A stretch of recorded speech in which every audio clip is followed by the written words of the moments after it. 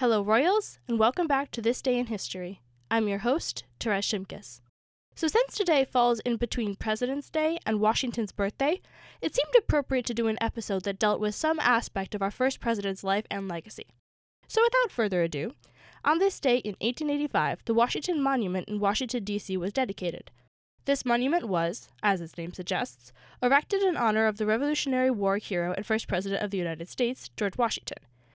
The plans to erect a monument in Washington's honor actually began in his own lifetime, as the Confederation Congress, which governed under the Articles of Confederation, authorized the building of an equestrian statue in Washington's honor in the future capital city of the United States in 1783. While the District of Columbia was under construction, the architect Pierre L'Enfant left room for a monument to Washington in his design.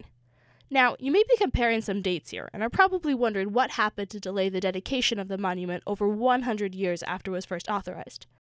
Well, first of all, 1783 was several years before the Constitution, and even more years before the District of Columbia was chosen as our national capital in 1791. But even that, you might say, should only have added a handful of years to the project. You would be correct in saying that. So what caused the delay? When the Democratic-Republican Party, most associated with then-President Thomas Jefferson, took control of Congress in 1801, they reversed the decision to have a monument to Washington in the nation's capital. A bit of background on American politics at that time. There were then two major political parties, as there are today, but they were not Democrats or Republicans, but rather Democratic Republicans and Federalists. If this is a bit confusing, I personally find it simpler to just remember that the Federalists were the more conservative party and the Democratic Republicans were the more liberal party, instead of trying to associate either of them with the political parties of today. While George Washington, who strongly opposed the idea of political parties, had not personally been a part of either party, he had come to be associated with the Federalists. And up until 1801, the Congress had been controlled by the Federalists.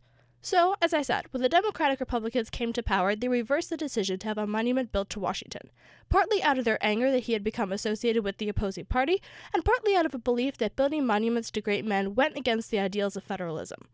That same Congress also blocked the use of Washington's image on coins and banned the celebration of his birthday. After that bit of controversy set the process back a bit, various plans for the monument were discussed, but none were adopted until 1832, which was the centennial of Washington's birth. The design that was accepted for the monument was architect Robert Mills' hollow Egyptian obelisk design. The cornerstone of the monument was laid 16 years later on July 4, 1848. Once again, unfortunately, the project was interrupted by political quarreling and construction on the monument completely ceased during the American Civil War. After the war, Washington was again regarded as a unifying figure, and the memorial was no longer controversial.